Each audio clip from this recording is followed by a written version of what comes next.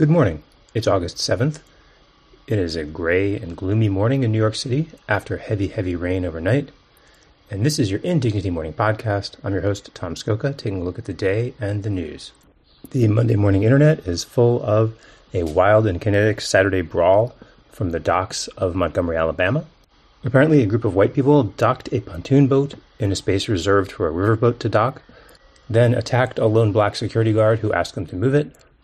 Bystanders came to the security guard's aid, including one who swam to get there. Eventually, someone was swinging a folding chair. People were fighting on and around the pontoon boat itself.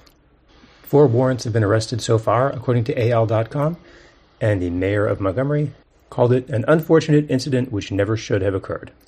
In the paper New York Times today, pulled crisp and dry out of its waterlogged blue plastic bag, the lead story is a long inquiry into the mood of the Russian public, based on a month of reporting by Roger Cohen, accompanied by extensive photographs by Nana Heitman, and taking up 6 full pages inside the paper after the 2 lead news columns and the 4-column photograph at the top of the front page.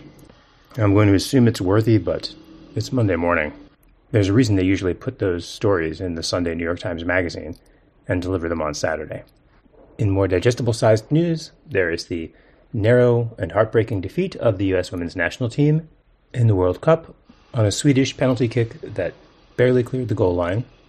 New Jersey politicians, joined by the Staten Island borough president, who should just move to New Jersey, continue to whine about and obstruct New York's implementation of congestion pricing in Manhattan, a system that will make driving easier for New Jersey commuters once it's implemented, but which for now represents a symbolic encroachment on their belief that they have a natural right to do whatever they want with their cars, a belief you can see demonstrated every day as they gun it down 66th Street through a residential neighborhood full of pedestrians, acting out their rage and impatience at the traffic congestion that they themselves generate by being there.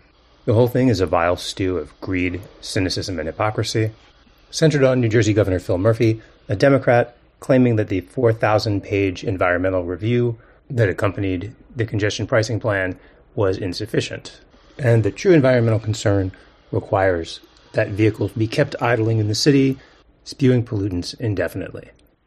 The Kennedy family, Peter Baker reports, is in deep anguish over the crank presidential spoiler campaign of Robert F. Kennedy Jr., yet also find themselves profoundly pained by the airing of domestic discord.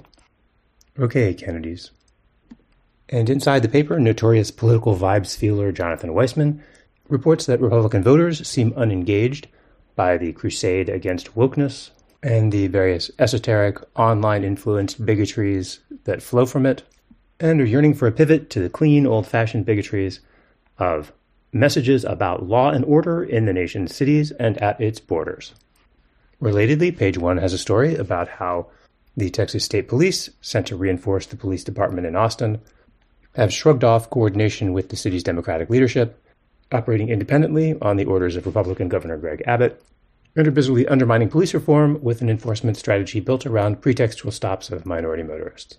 And in further law enforcement news, stranded in a single column on the front of the business section, Kashmir Hill reports on an 8 months pregnant Detroit woman who was hauled away from her family and arrested for carjacking because facial recognition software falsely matched her to surveillance video of a suspect. It's the 3rd known time that the Detroit police have arrested the wrong person based on a false facial recognition match. All of the wrongfully targeted people have been black, reflecting the facial recognition industry's indifference to accuracy for non-white subjects. Although she said she suffered contractions and back pain while she was locked up, the victim of the false identification told Hill that ultimately she thinks her pregnancy was to her benefit, because the police eventually seemed to notice that despite the computer's confidence in the match, the person in the surveillance video was not 8 months pregnant. That's the news. Thank you for listening. Please subscribe to Indignity to keep us going, and we will talk again tomorrow.